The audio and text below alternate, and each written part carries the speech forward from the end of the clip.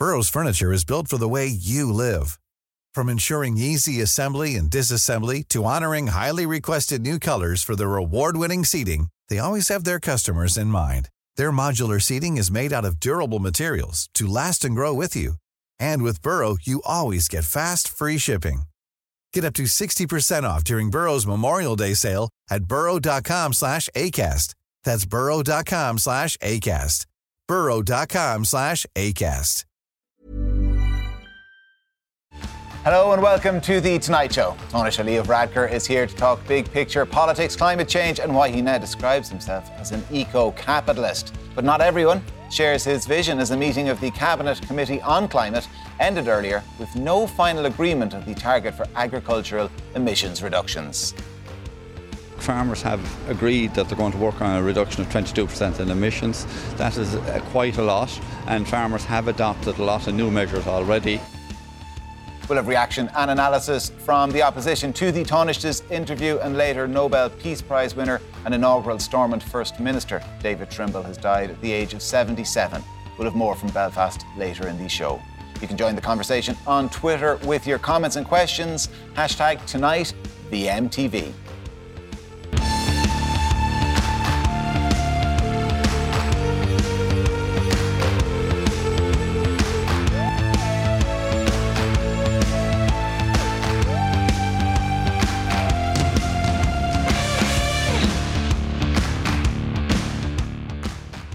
Nobel Prize winner and former Stormont First Minister David Trimble has died at the age of 77.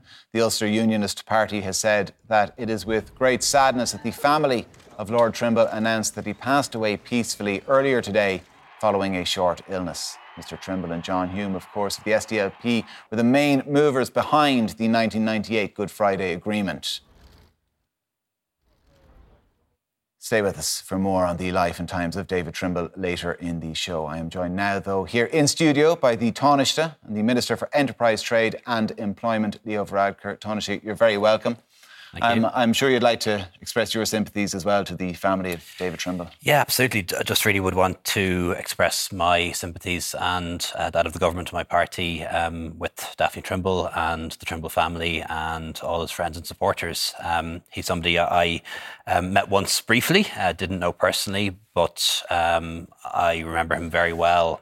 Back in the late 1990s and the early 2000s, when he was one of the architects of the Good Friday Agreement, an agreement that probably would not have happened without him, and somebody who was a very brave person, I think, in politics, somebody who took risks for peace, somebody who tried to make Northern Ireland a warmer place for everyone who lived there, and somebody who took immense personal and political risks, often put the interests of people in Northern Ireland ahead of the interests of his own party, and that required enormous bravery and deserved to win the Nobel Peace Prize, I believe, and will be remembered well by history. I think it'll have a special place in our history. Yeah, like I said, a little bit later in the show, we're going to talk about David Trimble, his life and times in more detail.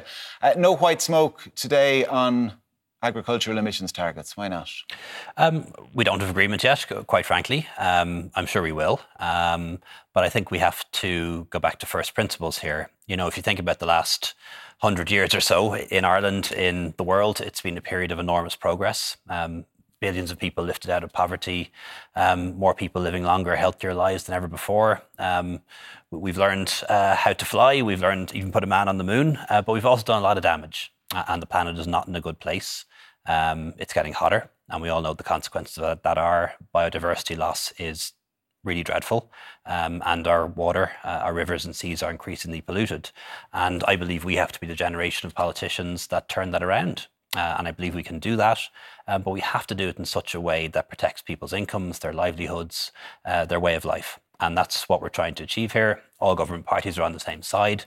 We want to protect, in fact, increase farm incomes. We want to protect agriculture and food production, which is a really important part of the rural economy. We want to protect the volume of food production because there's going to be more mouths to feed in the future, not fewer. But we also need to do it in such a way that we make it sustainable. Because if we don't make farming sustainable, if we don't reduce emissions, we won't be growing grass at all in 20 or 30 years' time, and I don't know what we'll be growing, and there won't be farms to pass on to the next generation. And that's why we need to marry all of those objectives, and that's what we're trying to do. And how do you do that? How do you square that circle? Say, you mentioned polluted rivers and seas there. So some of the most polluted rivers in Ireland are in the southeast, and it's with nitrates, and those nitrates come from farms. And in the southeast as well, you turned the sod recently on a huge new project down in Bellevue, this Glanbia cheese factory, as people are calling it. Hugely important to the agricultural industry. It is a cheese factory, in fact. Hugely important to the agricultural industry, and hugely important to that part of the country as well. But on Taisce were opposed to it. A lot of environmentalists were opposed to it as well, because they say it commits us to a system of intensive farming that does damage. That is the reason there's so many nitrates in that river. Yeah, and ultimately, Bord Pleanála heard both sides of the argument and ruled in favour of the plant being built, and it went to the courts, and the courts decided that the plant should be built. So, we live in a democracy. People have a right to be heard. They were heard, and the courts and the Bord Pleanála decided in favour of building it, and that's why I was very happy to turn the sod on that, and it's going to be a very important engine of growth and job creation in the southeast, which is the region that has the biggest increase in employment last year, which I'm glad to say, because that's been a big priority of ours, making sure that we have jobs growth in all parts of Ireland, not just in the big cities. How do we do it? How do we improve water quality?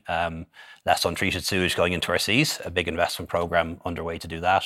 And it does mean changing the way we use fertilisers and less fertilisers. So it means moving away from nitrates to protected urea. It means using low emission slurry systems like LESS, for example. And farmers are doing that, quite frankly.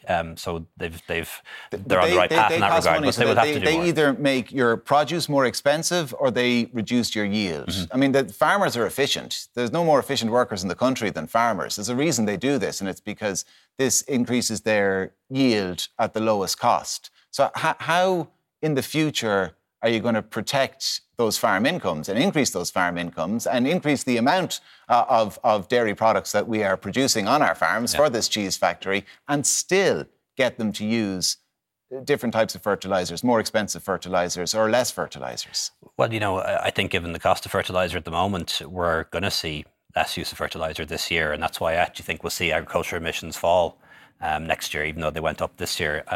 The fall for a number of different reasons. We need to work with farmers. I've had a chance to visit, model farms. I've seen what Devonish are doing in County Meath. Been to a really interesting farm in Bartleby in County Cork. I've seen the innovations that are possible. And it does mean using different types of fertiliser. It means mixed swards, which require less fertilisers. It means using low emission systems. There are things that can be done. And that's what we want to achieve. Getting to the point where we maintain the level of food production that we have, increase farm incomes, but also reduce emissions. And that is achievable. And other things we can do as well, of course, is encourage farmers, incentivise them financially to do things like move to organic farming, which is less intensive but can be profitable. And also, areas like renewable energy, areas like carbon farming, areas like anaerobic digestion. But, we have to put the money behind it. And ultimately, as is the case with anyone who runs a household or a business, it's about the bottom line and whether you can make ends meet, whether you have an asset you can pass on to your family. And we need to make sure that we put the incentives in place to make sure that happens.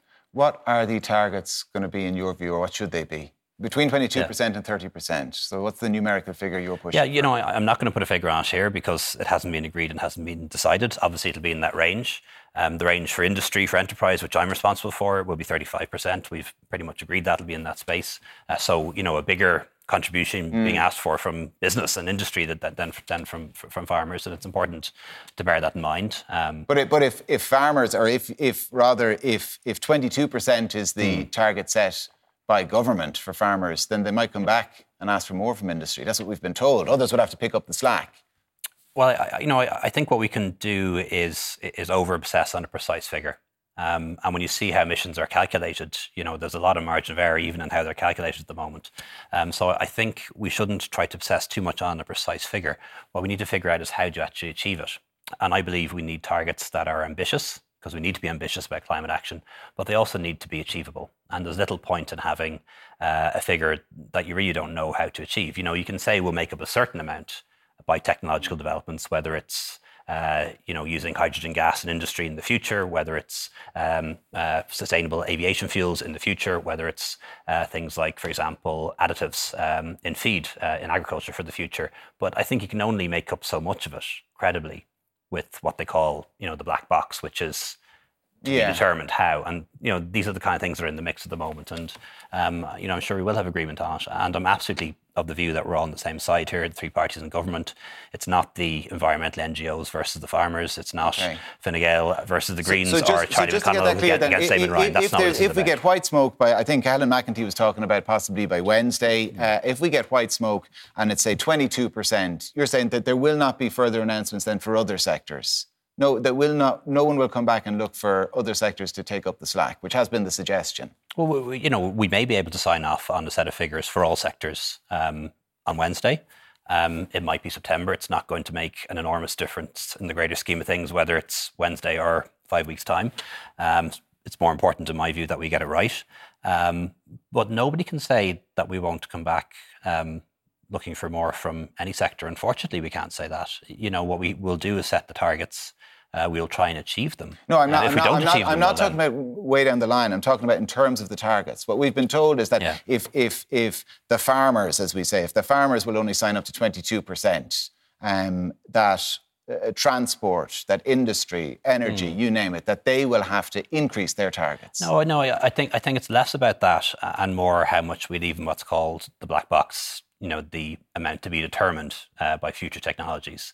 And everyone will have to make a contribution from that. So we'll have a nice little fudge by Wednesday. Well, it's not a fudge. It's genuinely saying that, things it's a bit of a fudge. You just said that we don't really know what the black box, what's in it and how it'll work and what kind of return we have an idea. We don't know how much it'll work. So it is things like hydrogen. It is things like what they call SAF, which are synthetic aviation fuels.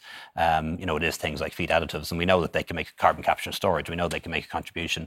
The other thing which I think we need to figure out as well, which we're talking about at the moment, is how anaerobic digestion should be counted. So for people who don't know about this, essentially what you can do is you can put slurry, you can put farm waste, you can put grass into what's called an anaerobic digester, and that makes energy. It's a form of renewable energy, renewable electricity.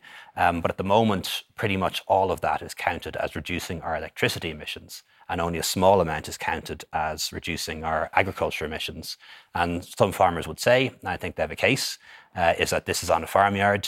It's very different to a solar panel or a wind turbine. This is totally on a farmyard. It's in a farm, and into it goes farm products and farm waste. Shouldn't we get most of the credit for that?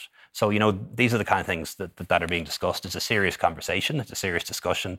It's real science. It's real numbers. I think maybe sometimes people are getting a bit too hung up on a particular magic figure. It's more about how we get there and how we achieve what we want to achieve, which is protecting farm incomes, protecting the rural economy, and getting our emissions down, because there will be no rural economy if we don't do that. Obviously in tandem then, or parallel to these discussions, would have kind of tentative budget discussions happening in the background. And of course, the cost of living hangs over all of that. And what we keep getting told time and again is that nobody has been immune to it. Everybody feels it. I felt it. Everybody at home, I'm sure, has. I'm sure you have as well. In the shopping basket, where have you noticed it? Look, everybody is feeling the impact of inflation. The cost of living is rising, and everyone's household budget is different, and they feel it in different ways. For me, it's the utility bills. Like, that's the thing that hits me when I see it coming out of my bank account. It's obviously much more than it used to be. For families, of course, it's different again. It's some of the rising costs of putting kids through school. For people who commute long distances, it's the cost of petrol and diesel. So it affects everyone in different ways. What there can be no dispute about is that it is affecting everyone. Everyone is feeling the squeeze. And of course, people on low incomes are feeling it most acutely because some of those families are making some very difficult decisions about what to spend money on at all. And that's why government has to respond. This is almost entirely driven by international factors, as I think most people will accept. And I don't need to go into the details as to why that's the case around how the price of energy is set and monetary policy and so on. But government can do a lot to help. So in January, we had a minimum wage increase, welfare increases, pension increase, income tax cuts, which were opposed by a lot in the opposition benches. Since then, we've reduced the VAT on electricity to gas to the lowest possible. We've had the 200 taken out off the electricity bills. We've had the school transport costs being reduced. We've taken 20 to 15 cents off petrol or diesel, gone as low as we can on diesel, in fact, under European law. There'll be a further response on budget day, which is now only about 2 months away, and people will see that in their pockets and in their bills within weeks of the budget being announced, and then there'll be a further set of actions that then kick in January next year. Who in the country will feel it most in their pockets? Because a lot of people would have welcomed the cut in VAT and the 200 quid extra into their pocket, but those were, I suppose, universal benefits. Everybody felt them, and what everybody, or rather what every economist worth their salt in the ESRI, the Irish Fiscal Advisory Council, are saying is that what the government need to do in a situation like this is to be honest with people, that there's going to be a winter of discontent, it is going to be tough, and to a degree you've got to just grit your teeth and bear with it. It is the people who need help the most who should be targeted. Yeah, well, you see, you can have targeted measures and you can have universal measures. So universal measures that help everyone, like the €200 taken off every household's electricity bill. And you can have target measures like we did on the same day, which was to pay an additional fuel allowance payment to those who are most in need. And why not increase that fuel allowance payment and not give you 200 quid back in your pocket and me 200 quid back in my pocket? Like, I welcome the 200 quid. Okay. If I'm being entirely honest, did I need it? No, you didn't. Yeah, well, it's not about you and me. Turn it the other way around. What if we just increase the fuel allowance? If we just increase the fuel allowance, that would only benefit a very small number of people in the country. You know, there are people on social welfare who don't qualify for the fuel allowance. There are lots of pensioners, maybe your parents, maybe my parents, that don't qualify for the fuel allowance. And often when people talk about targeted measures, there are often people don't necessarily understand how the social welfare system, the tax system works. Targeted measures really can only benefit people who are in receipt of social welfare, and then not even all of them. If you want to do anything for working people, working families, middle-income families, lots of them are really feeling the squeeze, then you can't just do targeted measures. You need to do something else. And what you can do is come up with a really complicated new means test.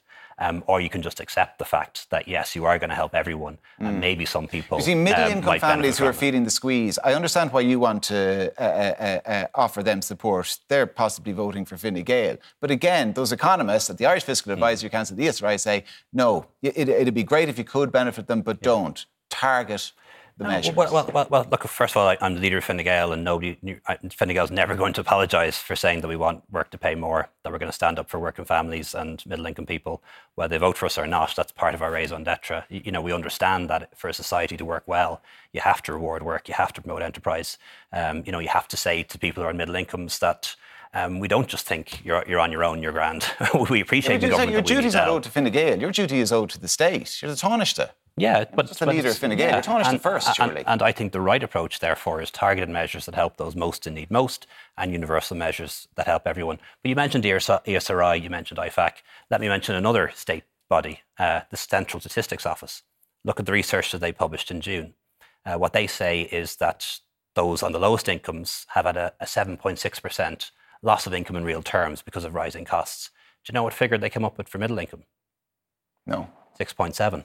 So, you know, you'd have the impression when it comes to some of the way this issue is discussed about, you'd swear that those on the lowest incomes are being hit twice as hard or 3 times as hard or 50% harder or 20% harder. It's not even that.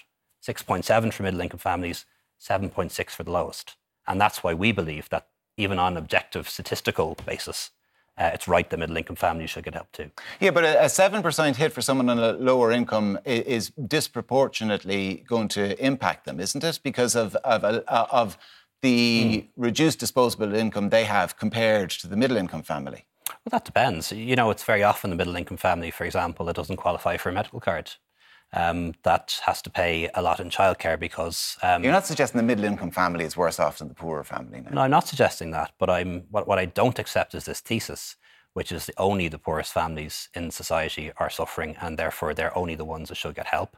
I think everyone's feeling the squeeze. I think people on middle incomes are feeling the squeeze too. And I think the right approach is the approach that the government has adopted so far, which is universal measures that benefit everyone, working people, middle income people, and additional targeted measures that help those who need the most. And that's the right approach in my view.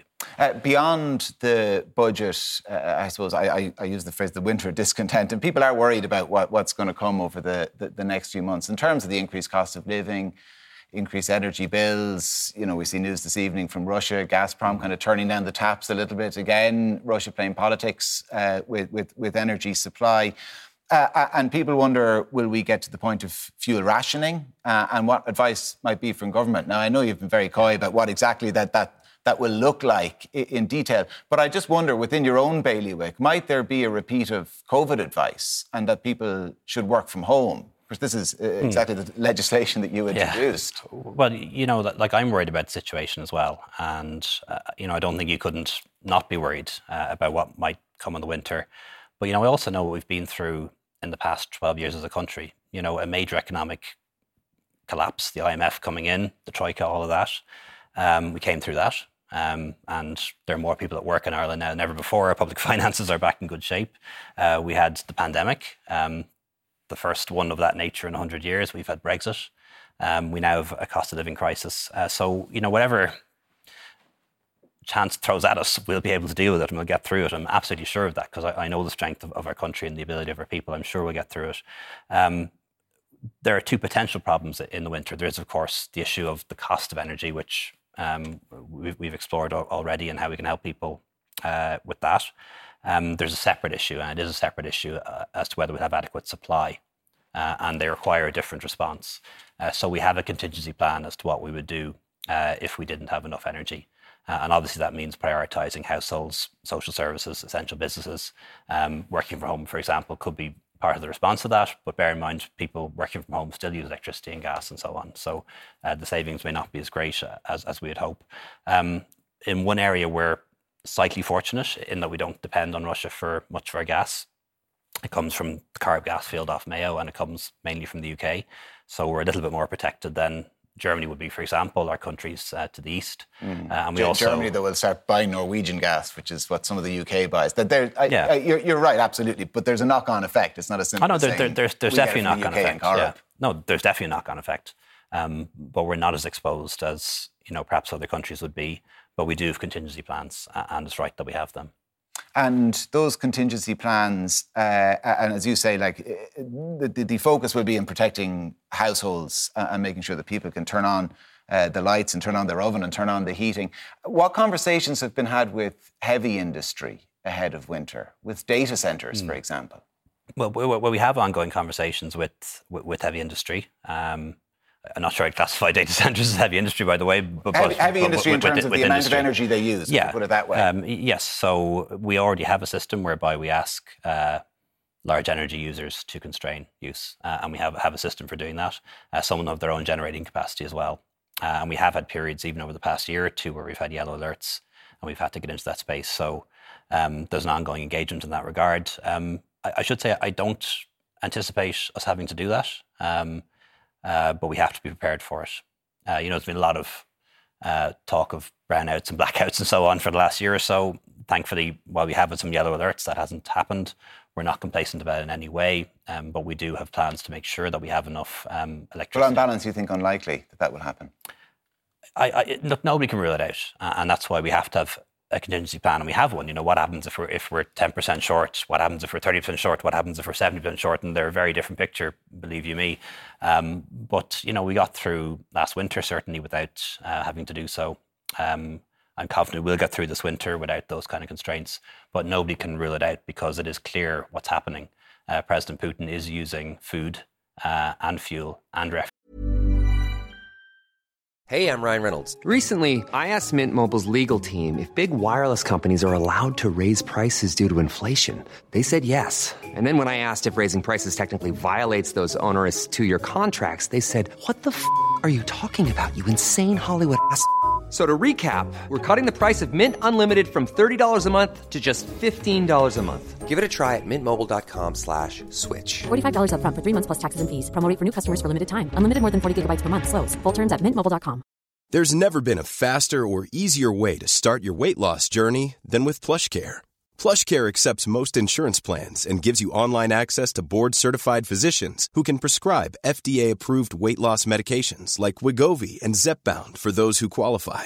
Take charge of your health and speak with a board-certified physician about a weight loss plan that's right for you. Get started today at plushcare.com/weight loss. That's plushcare.com/weight loss. PlushCare.com/weight loss. Normally, being a little extra can be a bit much. But when it comes to healthcare, it pays to be extra. And United Healthcare makes it easy with Health Protector Guard fixed indemnity insurance plans. Underwritten by Golden Rule Insurance Company, they supplement your primary plan, helping you manage out-of-pocket costs without the usual requirements and restrictions like deductibles and enrollment periods. So when it comes to covering your medical bills, you can feel good about being a little extra. Visit uh1.com to find the Health Protector Guard plan for you. Refugees as weapons of war. We're seeing the kind of thing happen on our continent that we haven't seen since the 1930s and 1940s. It is grotesque. We all know what he's doing. We have to stand up against it. Can I ask then, before I let you go, just about your own party? Of course, a huge amount of speculation about December and the changeover in Taoiseach and what's going to happen in the other party, one of the other government parties in Fianna Fáil. According to the most recent poll, though, support for Fine Gael at its lowest since 1994. I mean, you can't be particularly proud of that, can you? Yeah, well, that wasn't the most recent poll, but don't let that stop you. One of the more recent polls. Well, has the more recent poll showed a phenomenal bounce back? No, the most recent Irish Times The most recent poll last Sunday was in the Sunday Times, and it was the BNA poll, and had us at 21%, which is slightly above where we were in the last year. Yeah, the most recent Irish Times poll, which are lowest since 1994. Yeah, I'm not sure you'd be bragging about 21%. No, but it is interesting that always when journalists pick the most recent poll, it rarely is. It's just the worst recent one, which you never pick the best recent one, which was 23 or 24 only a few weeks ago, which would be substantial seat gains. Are you immensely proud of your low 20% that you have in the most recent poll? No, of course not. And the aim of the party is to gain seats, gain votes in the next election. I believe we can do that. But that means governing well. It means dealing with the problems that people care about, whether it's the cost of living, whether it's the housing crisis, whether it's reducing the cost of childcare, whether it's making sure that we protect the economy. And that's really the focus of everyone in government. It's on the business of government. An election will come. It's 2 or 3 years away. That's a long time in politics. And there's one thing I know about opinion polls is they don't predict the outcome of the next election. Sinn Féin went into the last campaign in third place. They came out on top. You mentioned that poll, and as you brought it up, the last time we were at 18% in an Irish Times opinion poll was 1994. What happened after that? John Bruton became Taoiseach a few months later, and we got 28% in the subsequent election. All right, okay. Well, maybe it bodes well for the future. I'm not saying that will happen, by the way, but what I am saying is... Paul, of course, you have a monkey off your back as well going into December, given the DPP decided not to pursue charges against you for that issue with the leaking of the contract in the NAGP. And I just wonder, and I know you've commented about it, but I just wonder about the personal toll that must have had on you. It must have had an impact. Did it on stress levels, anxiety, mental health? There must have been a cost in terms of friendships. Well, first of all, I'm very pleased that the DPP, having considered all of the facts, decided I didn't have a case to answer. Never mind being charged, there was no case even to answer, and that the Gardaí carried out a very extensive investigation, interviewed lots of people, examined lots of devices, and by the end of it, they were interviewing the person who made the allegations under caution. And I think that says a lot about the nature of those allegations, that they were false. Yeah, but as a person, I mean, the toll on you, the personal toll, there must have been one. Well, look, it wasn't nice to have something like that hanging over your head for the best part of 2 years, but I'm a tough person, I'm resilient, and I'm up for any challenge, and this was just one of them. And what doesn't take you down makes you stronger. Did it cost you friendships? Not particularly. What I certainly regret is the toll that would have had on my staff. Whatever about me worrying about my future, they had nothing to do with this, and I was worried for them about them losing their jobs. I'm really honoured by the level of loyalty and support that I received from my party, from my parliamentary party. I know other politicians who've had allegations made against them weren't as fortunate. And I want to repay that loyalty to them. And I know it was difficult for them at times because they were wondering, the average Fine Gael voter or supporter, was wondering themselves, this is going on so long. Why is it going on so long? And it was difficult on them. And I'm just glad that we're through it now. Taoiseach Leo Varadkar. Taoiseach, thanks a million for joining us. After the break, we'll have reaction from the opposition. Stay with us.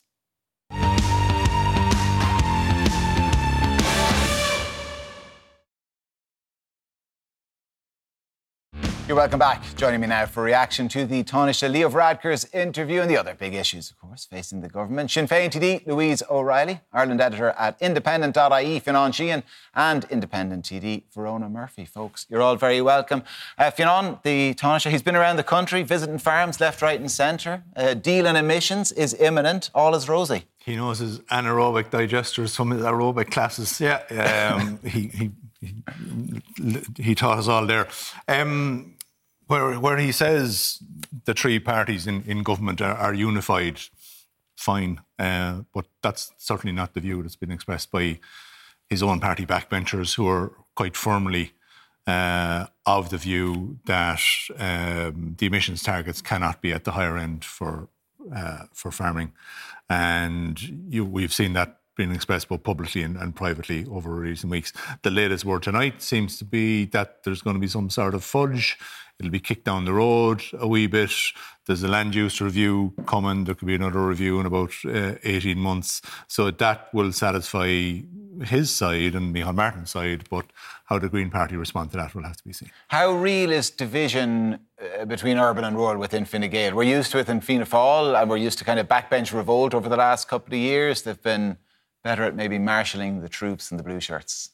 Yeah, you saw today a group of Fine Gael TDs coming out collectively issuing a statement. Now they happen to be from the south and southeast, the kind of you could call them the big cow lobby, if you wish, because they're from kind of the dairy heartland of the country, which would be watching what's coming out of the emissions targets with the greatest interest of all, I suppose. So we are seeing that there are specific factions growing up. We're not really seeing that there's exactly an urban Fine Gael faction coming out saying, oh no, we really need to hit the high targets here from the agriculture sector. So urban TDs kind of stepping back and letting their rural counterparts do the running here.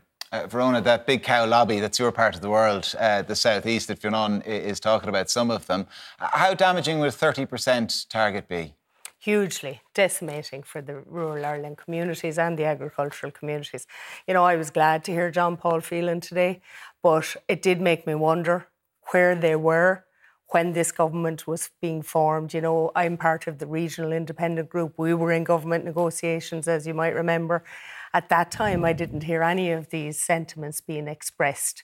I'd say it's a little bit of sabre rattling. And for me, the 5 TDs that have come out, they can't just talk the talk if they don't get the targets that are required. And they need to be, as far as I'm concerned, well below 22%. But if the farmers are happy that they can work with 22% and that's not achieved, then I think these TDs need to walk the walk. They have to start to stick up for rural Ireland.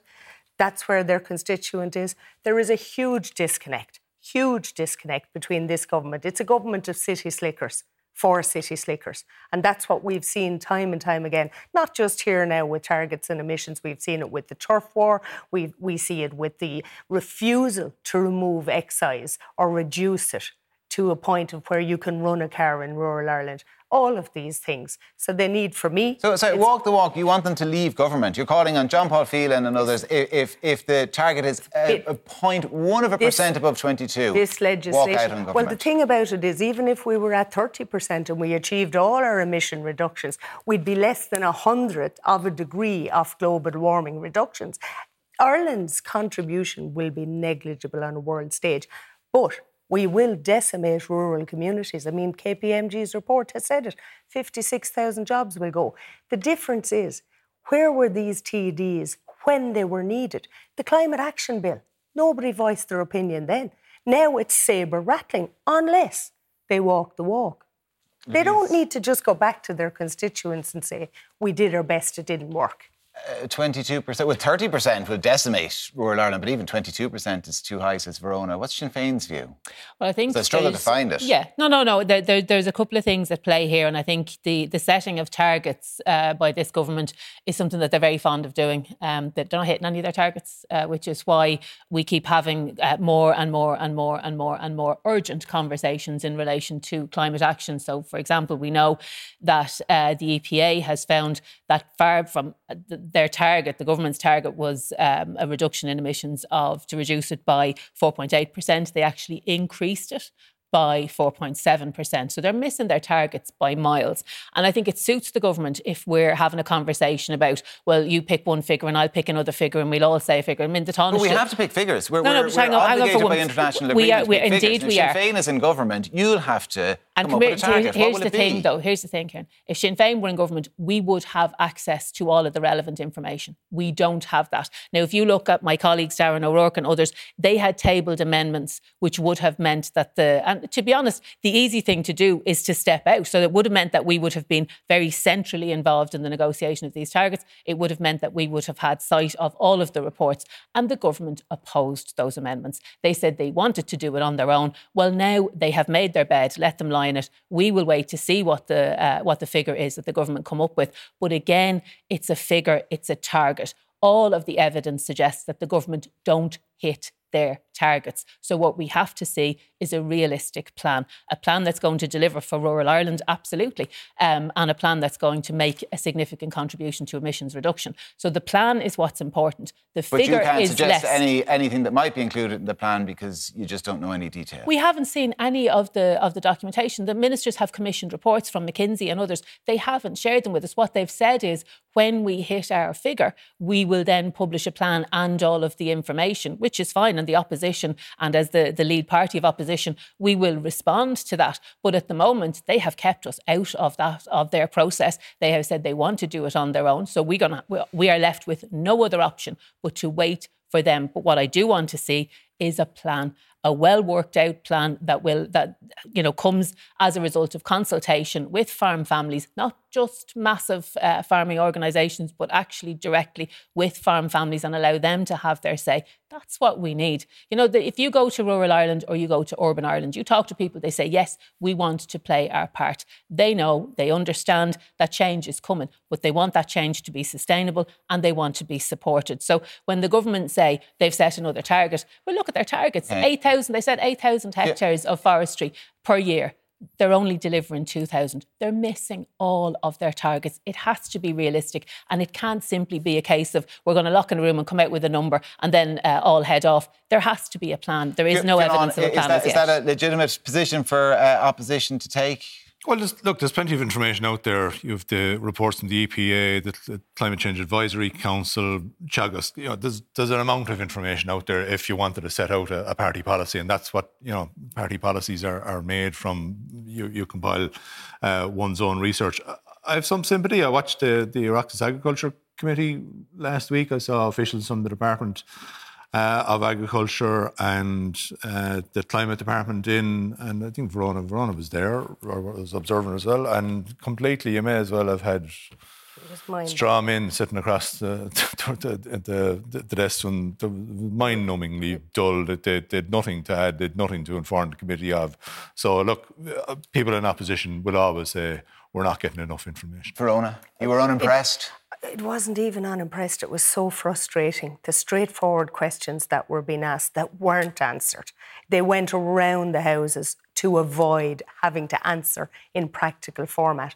And the only answer that I can tell you did come out was where Professor Allen said, if we were to enforce all of our 51% emission reductions, we would still not reach or have an impact more than 100th or less than 100th of a degree on global warming. And that is if Ireland did everything that it should do. So should we bother do anything? Yes, we need just transition. We do not need to go at it at the rate that we are and decimate rural communities. It's hard enough. The divide is there. There are no buses in rural Ireland. There are no trains. We need our cars. We need the cost of living to be reduced for the rural Ireland dwellers because it's having a greater impact than it is in the city. Eamon Ryan telling me that he can't remove a toll barrier in Dublin Port that allows 40,000 litres of fuel a day into the atmosphere, which of a place where the EPA says is the worst offender when it comes to NOx emissions. Louise, can't do anything about it. Are we being too ambitious, given China's adding whatever it is, 18 million cars every year to its fleet and building coal-fired power stations? No, well, we've no control over what they do, right? So we have to be ambitious. We absolutely have to be ambitious. I mean, our children, our grandchildren demand that we are ambitious. So yes, we should be ambitious, but we need to step back and look at the messages that are coming from government. So they say they're very into afforestation and all the rest of it, but they're missing those targets and they're missing them by miles. It's all about consumerism with them. So, I mean, I drive a diesel car. Right? I'm going to get slated for that. I drive a diesel car. I drive a diesel car because the last time the Green Party were in government, they said, drive diesel, it is better. So I took that advice. I drive a diesel car. Now, same people are out trying to sell me an electric car. It has to be about more than consumerism. We are not going to buy our way. We have to make those changes and people have to be supported. There's a 2-year wait if you want to get into the retrofitting programme. And that's if you have the shillings to get into the retrofitting programme, because you have to have the money up front. So, you know, the way they approach this, it is very much for the well-heeled and the well-off, and they need to look at bringing everybody with them, because not everybody has the money to buy an electric car. But something really simple, such as my colleague Darren O'Rourke and others had proposed, expanding the school transport scheme. That's a huge part of the reason why people have to have cars where there isn't transport available to them. Expanding the school transport scheme. Not one single route has been added to that since this government was formed. That is something that would make a real and appreciable difference for people. Well, as Louise says, even if you have the shekels, good luck trying to find a tradesman to retrofit the house. Anyway, we'll leave it there for the moment. My panel are going to stay with me after the break. Tributes to the Nobel Prize winner and the former Stormont First Minister, David Trimble, who has died at the age of 77.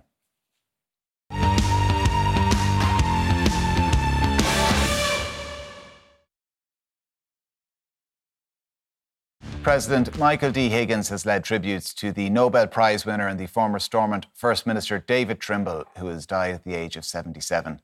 Mr. Trimble's dedication and courage, often during the most challenging times, has earned him a distinguished and deserved place in our history books, President Higgins said in a statement this evening. For more on this, I am joined now by the journalist Amanda Ferguson from Belfast. Amanda, fair to say he leaves a lasting legacy in his wake. Yes, that's right. There have been messages of condolences from across the political spectrum in Northern Ireland, from across the island and in Britain as well, for Lord Trimble, former First Minister of Northern Ireland, former Ulster Unionist Party leader, someone who started their career in politics, hardline unionism, right the way through to consensus politics, and really helped to bring peace along with the late SDLP leader John Hume. Both men were awarded the Nobel Peace Prize for their efforts. Obviously, we're learning that Lord Trimble's nickname was the Houdini of Northern politics because of all the challenges to his leadership. He faced down a lot of criticism within unionism for the action that he took, but undoubtedly his legacy will be that there are people alive today that wouldn't have been alive if it hadn't been for the brave decisions that people like him and John Hume took. And I'm sure, as you say, like tributes pouring in from across the board, Amanda. And I understand as well the Assembly recall as well has been delayed. Yes, that's right. Political instability is a feature of Northern politics, and we don't have a fully functioning government at the moment. The SDLP had brought forward a recall motion to try and sort of force the DUP back into devolved government, and that was due to take place tomorrow. But the sort of temporary speaker, Alex Maskey, had sent out a statement reflecting on Lord Trimble's legacy and saying that it would have been inappropriate for the recall to continue. So I think that in the days to come, a new date will be fixed for that, while people reflect on the magnitude of Lord Trimble's legacy, whether you liked him as an individual or not, or if you want to sort of discuss the charisma of the man and some of the mistakes that he may have made during his political career. Undoubtedly, he took huge decisions for the peace that we enjoy today. And while the peace process isn't by any means perfect, it's a lot preferable to what went before. And I think that his place in the history books with that regard is secure. All right, Amanda, listen, thanks a million for that. Amanda Ferguson from Belfast. Fionn, the Houdini of politics, a fair assessment? Yeah, but he had quite a varied career. I mean, he was very much an intellectual within the leadership of unionism. He'd also experienced firsthand the savagery of the Provisional IRA. A colleague, a friend, a fellow academic, a fellow member of the UUP, Edgar Graham, being shot in the head on the grounds of Queen's University in the early 1980s. And he went from... David Trimble was the one who identified his body. He heard the shots being fired. And he went from there to 15 years later to basically dragging unionism through the Good Friday Agreement, and then seeing the very hardliners who had stayed out when those crucial decisions had to be taken, profiting from the institutions not working as efficiently or as fast as was envisaged. So yeah, he's left a personal mark. And you can genuinely say that he is somebody who on this side of the border is genuinely respected and regarded. Louise, the politics of the possible, wasn't that the kind of the phrase used at the time? I think attributed even to him early doors. I mean, how does that contrast with where we are today in terms of the protocol? Well, I think, I suppose, just firstly to pass on my own sympathies to David's family and to his loved ones and to his community and indeed all of the people who they're grieving their loss. They're grieving a very sad loss tonight. And, you know, I mean, it's, I suppose, you know, the Assembly recall being deferred, I think that's appropriate, and I'm not sure that now is the time for talking about current political, you know, what's happening currently in the North, other than to say, you know, the art of the possible, the politics being the art of the possible. I think you'd sort of have to have that as your motto, indeed. And I think Michelle O'Neill has shown that. I think we obviously want to see the institutions back up and running. There's no disputing it. But I think today is a day to reflect on the significant contribution that David Trimble made to the peace process and the courage that he showed, you know, in bringing, you know, being part of the Good Friday Agreement, because that did take tremendous courage. And you know, I suppose his family will take some comfort tonight and in the days and weeks ahead from the outpouring of grief from this side of the border and indeed internationally. But I suppose for them, this is just going to be hard. For them, he was their dad, their husband, you know, their friend. I think that's... Verona, how do you assess the impact of David Trimble on both sides of the border, as Louise says? Absolutely. I mean, I think he will be remembered as one of the architects of the peace process, choosing with great courage and determination dialogue over conflict, and at great personal stake to himself, particularly as a political representative. But I mean, the day himself and John Hume were awarded the Nobel Peace Prize, for me, I'll never forget it. And I think, you know, it was huge courage and determination that they both showed. And that'll be a legacy. That is a legacy. All right, well, my thanks to Louise Fionn and Verona. That's it from me. Claire Brock will be here tomorrow night from all the late team here. Good night. Take care.